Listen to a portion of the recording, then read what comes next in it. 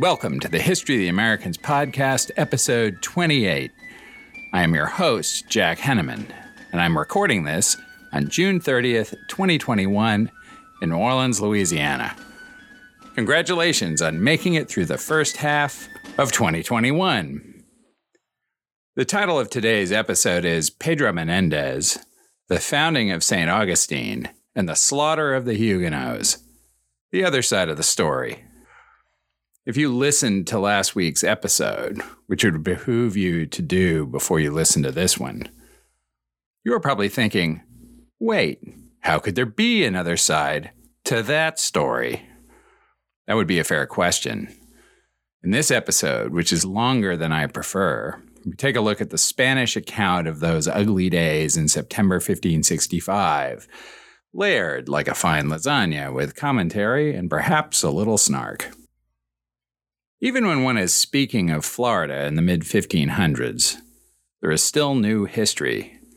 One of the known chroniclers of the conquest of Florida by Pedro Menendez de Aviles was written by his son-in-law, Gonzalo Solis de Maras.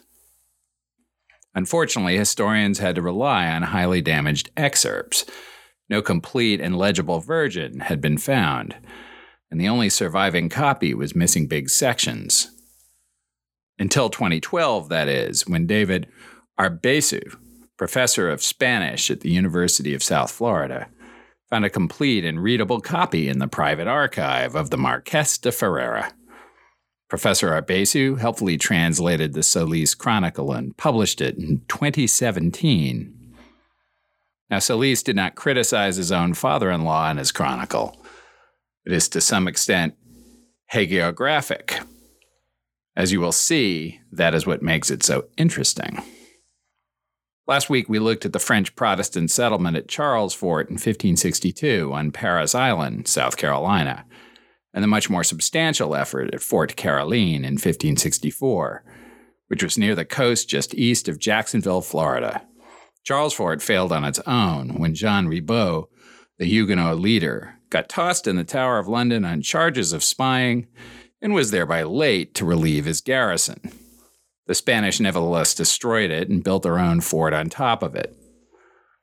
Then in September 1565, Pedro Menendez, the adelantado, that being the Spanish word for governor, which I will use henceforth, of Florida, took several hundred men to the region, founded St. Augustine, and captured Fort Caroline. Menendez killed a lot of French people, both in combat and by execution. Not only is St. Augustine the oldest continuously occupied town in today's United States, but that was the first fighting between European powers in today's United States. And as you will see, it was very much an extension of the European wars of religion. Pedro Menendez de Aviles, eventually the governor of Cuba and Florida, matters because he cracked the code of Florida for the Spanish. Until Menendez, every attempt by the Spanish to establish a permanent settlement or even a mere naval base in Florida had failed. The expeditions of Ponce, Ayllón, Narvaez, Soto, Cancer, and Luna had all ended disastrously, and only Luna survived the experience. Professor Arbesu summarizes the importance of Menendez as follows. Menendez's exploits in Florida from 1565 to 1567, most notably the expulsion of the French Huguenots, made the Asturian soldier famous at home and infamous abroad, and paved the way for Spanish control over the present states of Alabama, Florida, Georgia, Louisiana, Mississippi, Carolina, and part of Texas, a long Spanish period that, apart from a 21-year interregnum, came to an end only with the transfer of Florida to the United States in 1821. Pedro Menendez was born in the town of Aviles on Spain's northern coast on February 15th, 1519. The Menendez family was in the seafaring tradition, and so it was that Pedro spent most of his life at sea. According to his chronicling son-in-law, when Menendez returned to Aviles in 1567, After his adventures in Florida, he had been home only 4 times for a total of 3 weeks in the previous 18 years. The Menendez family was of some local stature, but it was not wealthy, or at least not wealthy enough to provide comfortably for the 20 children when the parents died, when Pedro was roughly 13. He blew town, joining one of the Spanish ships charged with fighting the French corsairs who were gunning for Spanish merchants in the Bay of Biscay. I'll quote from Professor Arbesu, who gives a good summary of Menendez's career before St. Augustine. Once Menendez began his life at sea, he was very successful. The fleet in which the young man enlisted to pursue the corsairs must have been the fleet of the famous Alvaro de Bazan, dispatched by the king in 1543. Bazan is credited in the Solis Chronicle with having provided Menendez with 2 galleys and 2 galleots for his expedition to Florida in 1565. Upon his return to Spain around 1545, that would be age 26, Menendez bought a small, shallow draft ship suitable for coastal work. It became a privateer, capturing 3 French vessels off the coast of Vigo, Spain. His exploits at sea secured him 2 royal commissions to pursue corsairs. The king instructed Menendez to capture the famous pirate Juan Alfonso Portuguese, whom Menendez killed off La Rochelle, France, and then the pirate's own son, Antonio Alfonso, who suffered the same fate, for he was later killed by Menendez in Santa Cruz de Tenerife. In 1550, Menendez was allowed to travel to the Indies in order to strike at the French and English corsairs in those waters, and for this purpose he bought 2 galleons. When Menendez returned from the Indies in 1551, war broke out again between France and Spain. For Menendez, war with France meant that the seas were filled with French pirate ships. During his second voyage to the Indies in 1552, his vessel was overtaken by a French galleon, and he was held prisoner for 15 days. He managed to pay his ransom. Pay attention to that little fact. And continue his voyage to New Spain and Cuba. There he observed firsthand the threat that French privateers posed to the Spanish Empire, and he came up with a strategy to counterattack.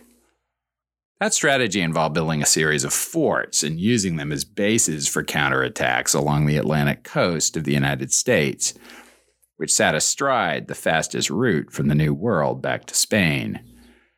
Regardless, Menendez's accomplishments at sea were such that in 1554, he was chosen as one of the captains to guide Prince Philip, the future King Philip II, safely to England for his wedding to Bloody Mary I.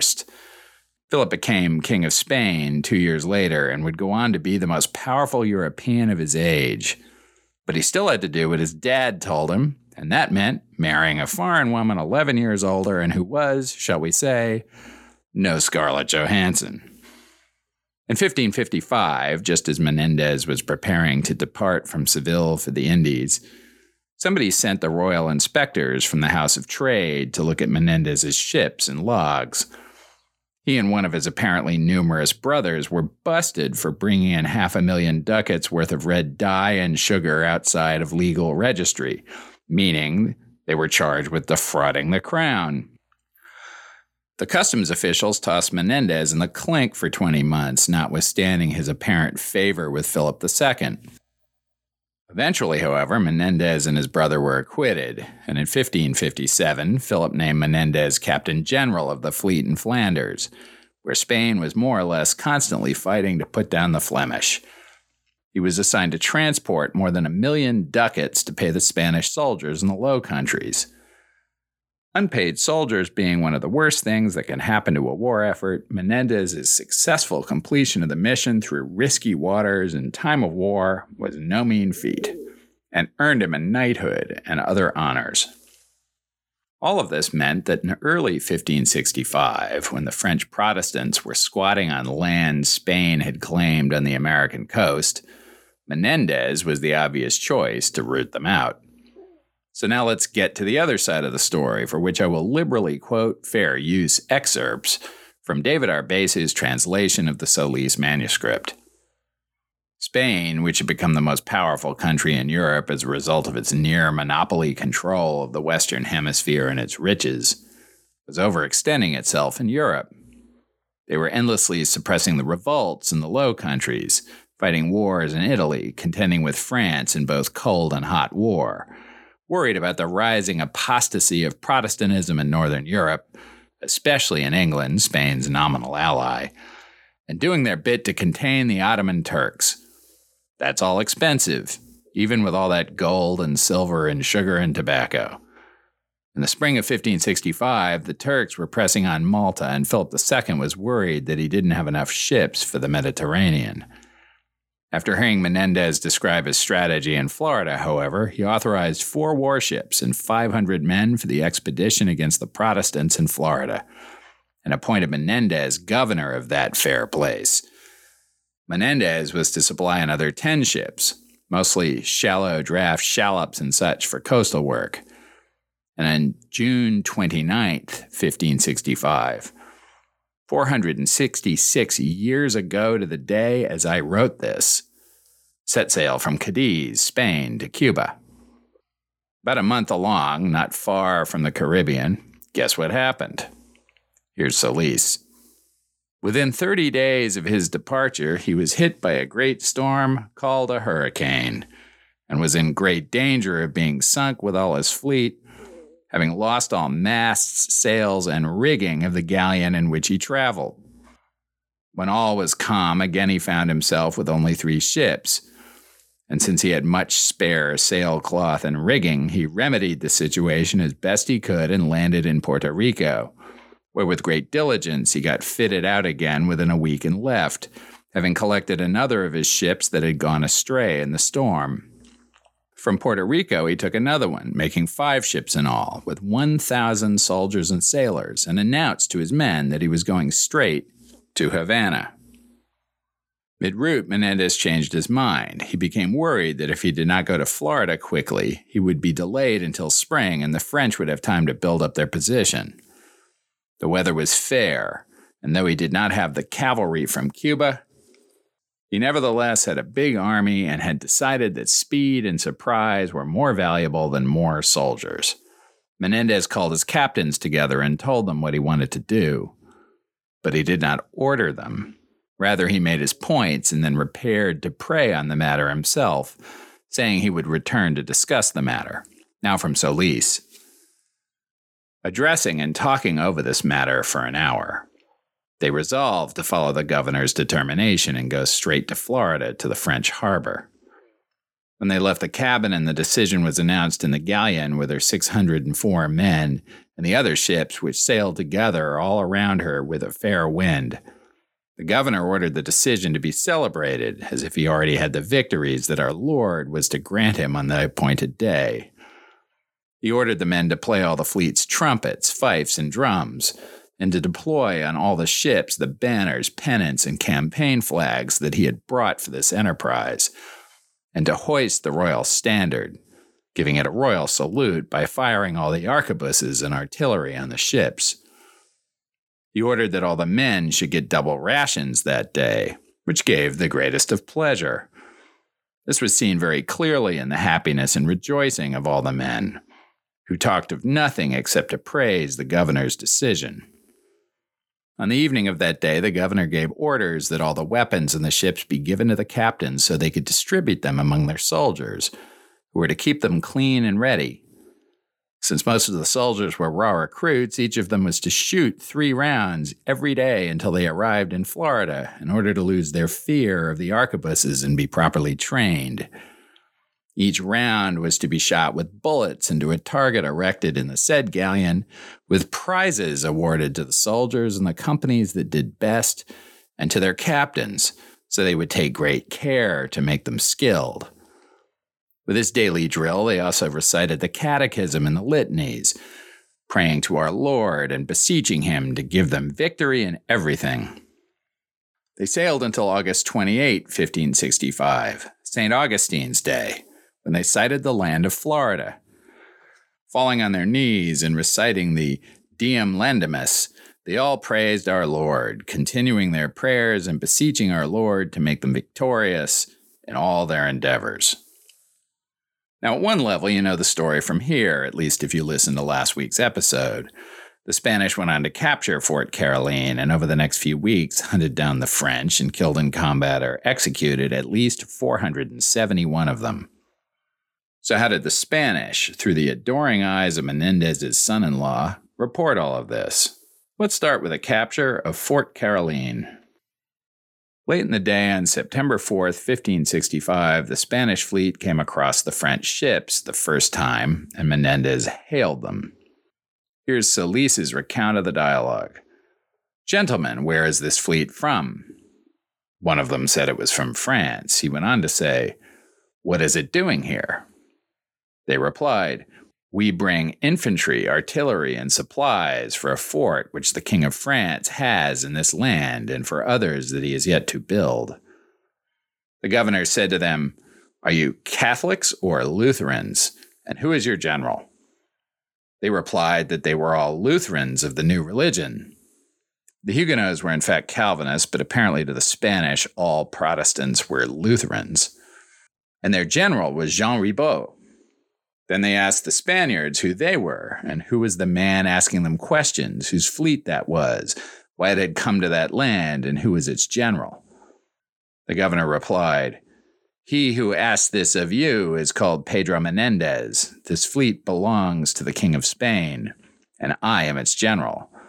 I have come here to hang and behead all the Lutherans I may find on this land and sea. These are the instructions I have from my king, which I will fulfill when the day comes, for I will board your ships, and if I find any Catholics, I will treat them kindly." Many replied at once with various insults and abusive words against our lord the king, calling him by name, and against the governor, saying, "Let this and that be for King Philip and for Pedro Menendez. And if you are a brave man, as they say you are, come now and do not wait until tomorrow." No mention of what this or that may have been. At this point, the governor had suffered enough indignity from these French quote, Lutherans, so he ordered the attack. According to Solis, the lily-livered French, seeing this, fled in all directions. The Spanish gave chase, but as we know, the French outran them. This Solis attributes to missing bits and pieces from the Spanish rigging on account of the hurricane damage. Eventually, Menendez turned back to the site of St. Augustine, arriving there on September 7th. Concerned that the French fleet would reconsolidate and attack, he unloaded the soldiers and as many of the supplies as he could. On the morning of the third day, apparently September 10th, the regrouped French fleet appeared offshore, just a quarter of a league away. The French waited for high tide, whereupon they would close with their big guns, covering 3 shallow draft shallops filled with soldiers. Now Solis tells us what happened from the Spanish point of view. 2 hours after the enemy began waiting for high tide, God performed a miracle. Even though the weather was calm and clear, all of a sudden the sea became very rough, and from the north came a strong wind that was contrary to what the French needed to go back to their harbor and fort. Indeed, so mighty was this divine wind that the French ships were swept down the coast. Menendez ordered a mass to be held in honor of the Holy Spirit, which all were to attend, and then called his captains together in a council. When they were together, he said, quote, "Gentlemen and brothers, we have a great, difficult, and dangerous task on our shoulders, and if it were only for our lord the king, I would not be surprised if some of us grew weary and committed the weak acts of cowards, not being able to endure as many hardships as we have ahead of us. But since this burden we carry is the enterprise of our Lord God..." For me and the Lord, we got an understanding. We're on a mission from God. "Let that person among us who shows weakness and does not encourage the officers and soldiers under his command be accursed, for this is of great importance to us. Thus, gentlemen, I beg you of your goodness as earnestly as I can, to consider that, since in this we serve God and our King, the prize of heaven will not be denied us, and we should not worry about the few supplies we have or about being isolated in this land. I ask of you, of your goodness, that we all take courage and try to endure these hardships with patience." They all replied very appropriately, agreeing individually and collectively that for their part, they would do their best. Having thanked them for their good responses, the governor said, "Gentlemen, it occurs to me to tell you about a very good opportunity that I can clearly perceive in my senses and my soul. We should not waste it. We should take advantage of it and not let it pass by. I think, and it is common sense to think so, that since the French fleet fled from me 4 days ago, and has now come back to chase me, they must have reinforced themselves with part of the garrison that they had in their fort, the best part and the best captains. The wind is most unfavorable for them to return to their fort and harbor, and it seems that this wind will last for many days." We need to remember that Solis wrote this section, and indeed the entire chronicle, after the fact. This seems like an almost brilliant basis for Menendez to have made the decision that he made. Since it worked out, there was no reason for his son-in-law not to construct the rationale, or at least the speech, to make Menendez look prescient rather than lucky. Menendez might as easily have concluded that his own attack on Fort Caroline by sea would fail, because he would have faced the same winds as Ribault, and that an overland attack was therefore the only possible course of action. Or maybe Menendez really did think it through this way. There's no way to know. Solis, channeling some real or imagined version of Menendez, continues. "These men are Lutherans, something we knew before departing from Spain because of the proclamations of General Jean Ribault issued in France when he embarked. That, on pain of death, only men professing the new religion should embark, and that, under the same penalty, they should bring only books belonging to this sect. They themselves assured us of this when our fleet was anchored with theirs outside the harbor, since they said there was not a Catholic among them. For this reason, our war with them and theirs with us has to be one of blood and fire, since they as Lutherans seek to prevent us from spreading the holy gospel in these provinces, and we seek them for being Lutherans, to prevent them from spreading their harmful and hateful sect in this land and teaching it to the Indians. This is slander. This also, again, seems like post hoc justification for all the nastiness that was to follow. As we learned last week, we know there were Catholics with the French. Even though the majority were Protestant, the Catholic King of France had underwritten the expedition. More damning, as we shall see, Solis himself subsequently admits that they found and spared Catholics among the French they had determined to execute otherwise.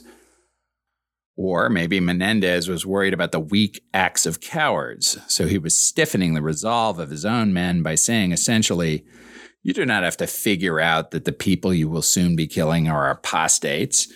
I have done that work already and can assure you they are not Catholic." In any case, Menendez persuaded his captains to support an attack over land. 400 or 500 of his men, there's some disagreement in the historical record, marched north through the swampy and dense forest and on September 19th reached the bluff above Fort Caroline.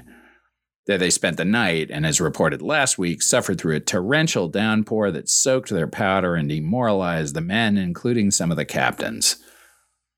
Not surprisingly, Solis doesn't say whether the severe rain was as equally divine as the wind that pushed the French fleet far to the south. Menendez again rallied his men through fine words along the lines of those already quoted, and at dawn of the next morning led the attack on Fort Caroline. They caught the French completely by surprise, killing several outside the fort's gate. Their screams motivated the gatekeeper to open the main gate, presumably so that they could rescue survivors, and the Spanish poured in. Here's how Solis described it. Then the brigadier encountered 2 Frenchmen in their nightshirts. He killed one of them, and the other was killed by Captain Andres Lopez Patino, who was behind him. He ran on, and when he arrived near the fort, the people outside were screaming, for they had seen the 2 Frenchmen get killed. The postern of the main gate opened. The brigadier closed in and killed the man who had opened the gate. He slipped inside, and after him came all those who had run the fastest. Since they could not close the door, they opened it. When they were inside, they found many Frenchmen coming out of their houses in their nightshirts and others fully clothed, trying to find out what had happened.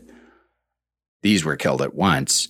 Others retreated and jumped from the walls. The French were disheartened, and all our men came at once through the gate, which had been opened wide for them, going into the French barracks and leaving no one alive. The governor waited until half the men had gone inside and told the captain of his guard, Francisco de Castaneda, to remain where he was, crying out victory until the rear guard arrived, because he himself had to catch up with the vanguard and get into the fray.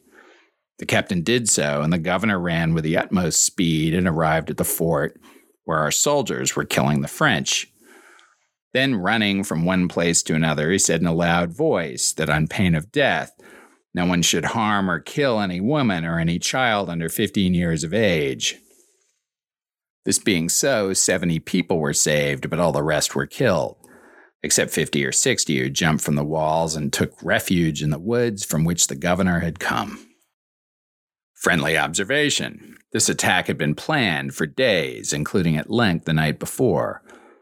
The belated order to spare the women and children seems, at its least offensive, to have occurred to Menendez after thinking, this would seem really bad if word got out, and I really can't trust my men not to talk about this when they get to drinking in the taverns back in Havana. Or maybe he didn't know there were women and children in the fort until he got there. That seems less likely to me. The Spanish captured and secured all the French supplies, including the cannon at the fort and barrels of dry powder. 3 small French ships were anchored offshore where they had collected some of the people fleeing the fort, including René Laudonnière, who was one of those who had climbed over the wall. Menendez sent one of the captured Frenchmen out to the ships with a message. They told the Frenchmen to inform the man in charge of the ships that they could take any ship they wanted of the 3 and with God's help go to France safely, be treated well wherever they went. If they chose not to do this, he would sink them and have them beheaded and hanged without leaving anyone alive. The boat came ashore and the Frenchman went back in it with his message. The captain of the 3 ships was Jacques Ribault, son of Jean, and he replied that he was bound to fight if the governor meant to wage war against him. Menendez rolled out one of the French cannon and in a single shot hit the closest ship just at the waterline, ensuring that in due time, and not too much due time, it would sink. The French used their ship's boats to rescue the people on board and withdrew the other 2 ships out of cannon range. Menendez secured Fort Caroline and renamed it Fort San Mateo since it was conquered on St. Matthew's Day. He appointed a garrison, arranged to have the French survivors shipped to Havana and thence to Spain so they could be properly instructed as Catholics, and marched to St. Augustine to defend the position there in the event that Ribault made it back up the coast. Menendez did not, at that point, know that Ribault's fleet had wrecked on the coast about 50 miles south of St. Augustine. The French crews survived, and they were moving north to Fort Caroline, which they did not know had been destroyed. The march south was extremely arduous. Menendez and his men got lost and kept walking into swampy cul-de-sacs from which they would have to backtrack. Eventually, Menendez selected a tree-climbing man to scoot up a tall tree and scout around.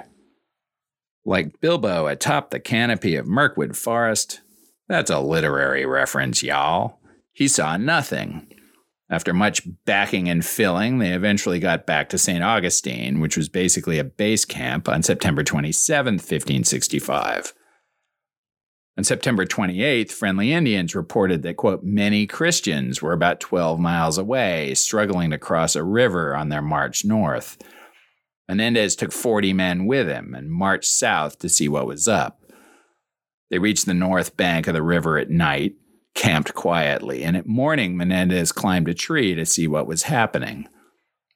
Now let's go to a long excerpt from Solis, whose account, we should remember, is trying to make Menendez look good. Quote, on the other side of the river he saw 2 flags and many people, and in order to prevent them from crossing, he came close enough for them to be able to count his men so he would think there were many more. Once they were spotted, a man swam across the river. He was French, and he said that the people were all French, that they had been shipwrecked in a storm, and that they had all escaped. The governor asked him who the French were. He said there were 600, captains and people of Jean Ribault, the King of France's viceroy and captain general of that land. He asked if they were Catholics or Lutherans. The man said they were all Lutherans of the new religion, although the governor already knew this, for they had said so when he encountered their fleet, and so had the women and children whose lives he spared when he conquered the fort. And he had found 6 coffers filled with bound and gold-tooled books, all pertaining to the new religion, which he had burned, sparing none. And he knew that they did not say Mass, and that their Lutheran sect was preached to them every morning. The governor asked him why they'd come there. He said that their captain had sent them to see who they were. The governor asked him if he wanted to return. He replied that he did, but he also wanted to know who they were. This man spoke Spanish very clearly. Then the governor asked him to tell his captain that he was Philip II's viceroy and captain general of that land, that his name was Pedro Menendez, that he was there with some soldiers to find out who they were, because the day before they had had news that they were there, and that he was now just arriving. The Frenchman left with a message and later came back asking that they give a safe conduct for his captain and 4 other gentlemen who wanted to meet with him, and loan them a boat that the governor had there, which had come down the river with supplies. The governor asked this Frenchman to tell his captain that he could come safely on his word. Then he sent for them with a boat, and they came. The governor received them very well with about 10 of his men and ordered the rest to stay back among the bushes where they could all be seen, so the French would think there were more men. One of the Frenchmen said he was the captain of these people, that 4 galleons and several shallops belonging to the King of France had been shipwrecked in a storm 20 leagues from one another, that they were the people from one of those ships, and that they wanted the governor to help them by letting them use that boat to cross the inlet, as well as another one located 4 leagues away, which was that of St. Augustine. As they wished to go to a fort they had 20 leagues northwards from there. The governor asked him whether they were Catholics or Lutherans. He said they were all of the new religion.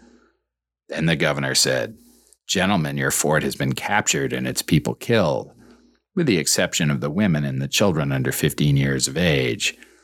In order for you to be certain of this, among some of the soldiers here, there are many things from that fort and 2 Frenchmen whom I brought with me because they claimed to be Catholics. Be seated here and eat, for I shall send you the 2 Frenchmen and the things the soldiers have taken from the fort, in order for you to be convinced." The governor did this, ordering his men to feed them and sending them the 2 Frenchmen and many things the soldiers had taken from the fort so that they could see them, and then withdrew to eat with his men. An hour later, when he saw that the Frenchmen had eaten, he went to where they were, asking them if they were convinced of what he had said to them. They said that they were, and they asked that he kindly give them ships and provisions with which they could go to France. The governor replied that he would gladly comply if they were Catholics and if he had ships to spare, but he did not have them. The French captain asked the governor to spare their lives and allow them to stay with him until there might be ships bound for France, for the kings of Spain and France were friends and brothers, and there was no war between them. The governor replied that this was true and that he would help Catholics and friends, for he believed he would be serving both kings in this. However, since they belonged to the new religion, he considered them enemies. He had a war of blood and fire with them, and he would wage it with all cruelty against those he found on that sea or land where he was viceroy and captain general for his king. He had come to implant the holy gospel in that land so that the Indians might be enlightened and live in the knowledge of the holy Catholic faith of Jesus Christ, our Lord, as preached and practiced by the Church of Rome. And if they chose to surrender their weapons and flags, placing themselves at his mercy, so he might do with them as God wished, they could do so. Otherwise, they should do as they pleased, for he would not come to any other agreement with them. Even though the French captain protested, he could not make the governor agree to anything else. He went back to his men in the boat in which he had come, saying he was going to tell them what had happened and decide what they must do, and he would return within 2 hours with an answer. The governor told them that they should do as they thought best, and that he would wait.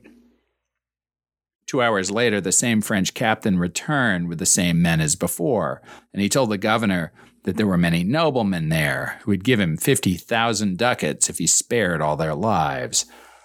The governor replied that, even as he was a poor soldier, he did not want to do such a weak thing so as not to be branded as greedy, that whenever he chose to be liberal and merciful, he would be so without self-interest. The French captain persisted, but the governor disabused him. Even if the earth were to join with the heavens, he would not do anything other than what he told him. So the French captain returned to where his men were, telling the governor that he would return with whatever decision they made. Half an hour later, he came back, and he had put in the boat all the flags, some 60 arquebuses, 20 pistols, a quantity of swords and bucklers, and some helmets and breastplates. He came to where the governor was and said that all those Frenchmen gave themselves up to his mercy, and he surrendered the flags and weapons. Then the governor ordered 20 of his soldiers to get into the boat and bring back the French in groups of 10. The river was narrow and easy to cross. He ordered the admiral of the fleet to receive the flags and weapons and to be diligent in bringing the French in the boat, saying that the soldiers should not mistreat them. The governor withdrew from the shore to behind a sand dune at a distance of 2 arquebus shots, where he could see the people bringing the Frenchmen across in the boat. Then he said to the French captain and to another 8 Frenchmen who were with him, "Gentlemen, I have but a few inexperienced soldiers, and there are many of you. Walking unbound, it would be easy for you to take revenge on us for the people we killed when we captured the fort. Therefore, it is necessary that you march with your hands tied behind your back to my camp, 8 leagues north from here." The French agreed to this, and their hands were tied securely behind their backs with the soldiers' fuse cords. The 10 men coming in the boat could not see the others whose hands were tied until they were close to them. It was best to proceed in this manner, so that the Frenchmen who had not yet crossed the river would not see this and become alarmed. So they tied up 208 French soldiers in this way. The governor asked if any among them were Catholics who wanted to make confession. 8 of them said they were. He took them out of there and placed them in the boat to be taken by the river to St. Augustine. The others replied that they belonged to the new religion, that they considered themselves to be very good Christians, and that they had no other creed but this one. When each group of 10 men arrived, the governor gave them food and drink before tying them up, which was done before the next 10 arrived. Then he ordered them to march. He told one of his captains to march with them in the vanguard until they came to a sandy stretch at a distance of a crossbow shot that they needed to cross in order to go to the port of St. Augustine. There he would find a line that the governor would draw with a short lance he carried in his hand, where he should kill them all. He ordered the one in the rear guard to do the same, and it was done like this, leaving all the French dead. He got back to St. Augustine that night toward dawn, for the sun had already set when those men died. Remember that this was written by somebody who wanted Menendez to look like a good guy. A couple of weeks later, in mid-October, Menendez got wind of another group of Frenchmen marching up the coast, stalled at the same inlet. Menendez ran essentially the same play, offering the choice of war or surrender at his mercy in accordance with God's wishes, without explaining that God's wishes involved mass murder. This group included Jean Ribault himself, who conducted the negotiations with Menendez, along the way offering him 100,000 ducats of his own, and more than that from the others, if only he would let them go. Menendez again refused, claiming that "It really grieves me to lose such good ransom and booty, for I have dire need of those monies to help me with the conquest and settlement of this land in the name of my king. but that honor and whatnot precluded him from taking it. Deceived, Ribault surrendered his men, and Menendez executed them in groups of 10 out of sight. When it was Ribault's turn, Solis reports that he indeed said that another 20 or so years were of little account, and then the knife. Solis's chronicle does not include the heartfelt back and forth with the executioner, just following orders and such, that we recounted last week. In this second group, Menendez spared only 16 people, including 4 self-identifying Catholics and a dozen musicians. As a devoted listener noted in an email to me, from that day forward, the inlet at which these murders occurred is known as Matanzas Inlet. Matanzas meaning slaughter in the original Spanish. So what to make of all this? The Spanish account does not actually much disagree with the versions described by accounts favorable to the French Protestants, such as those discussed in the last episode. The difference is that crime becomes heroism, perfidy becomes nobility, and that difference turns on the perceived sincerity of Menendez. Solis emphasizes Menendez's piety, his refusal to accept a ransom, and his invocation of the holy purpose of their mission to motivate his men to avoid the weak acts of cowards. Since we do not, as a matter of policy in this podcast, apply today's morality to the actions of yesterday, we will not say whether the slaughter of the French was perfidious or noble, even though we moderns would all say it was perfidious. But there were contemporaries who judged Menendez according to the standards of their time. Menendez would become a hero in Spain for having done it, and a villain in France, even among the French Catholics. As we saw last week, the French would return to exact their revenge, killing the garrison at Fort San Mateo, quote, not as Spaniards, but as murderers. The motive for the French retaliation was not geopolitical or commanded by the crown. It was a freelance operation to punish a crime. Perhaps the last question raised by the slaughter of the Huguenots is eternal. Does the sincerity of one's belief or other beliefs ever justify crimes in the service of that faith or those beliefs? Solis and Menendez and everybody else who has ever waged wars of religion or ideology would say yes, as would most of the combatants in Europe's religious wars in the 16th and 17th centuries. So would Pol Pot, or Mao when he launched the Cultural Revolution, or other famous tyrants in our lifetimes, or those of our parents. I, for one, believe that sincerity justifies no crime. But that is another barroom argument if we ever do a podcast meetup. Thank you again for listening to this long episode. Please follow us on the History of the Americans podcast Facebook page and subscribe in your podcast app of choice. Online reviews and 5-star ratings are especially motivating. Finally, you can send me questions, pats on the back, corrections, and eruptions of outrage by email at thehistoryoftheamericans@gmail.com and comment at the website thehistoryoftheamericans.com.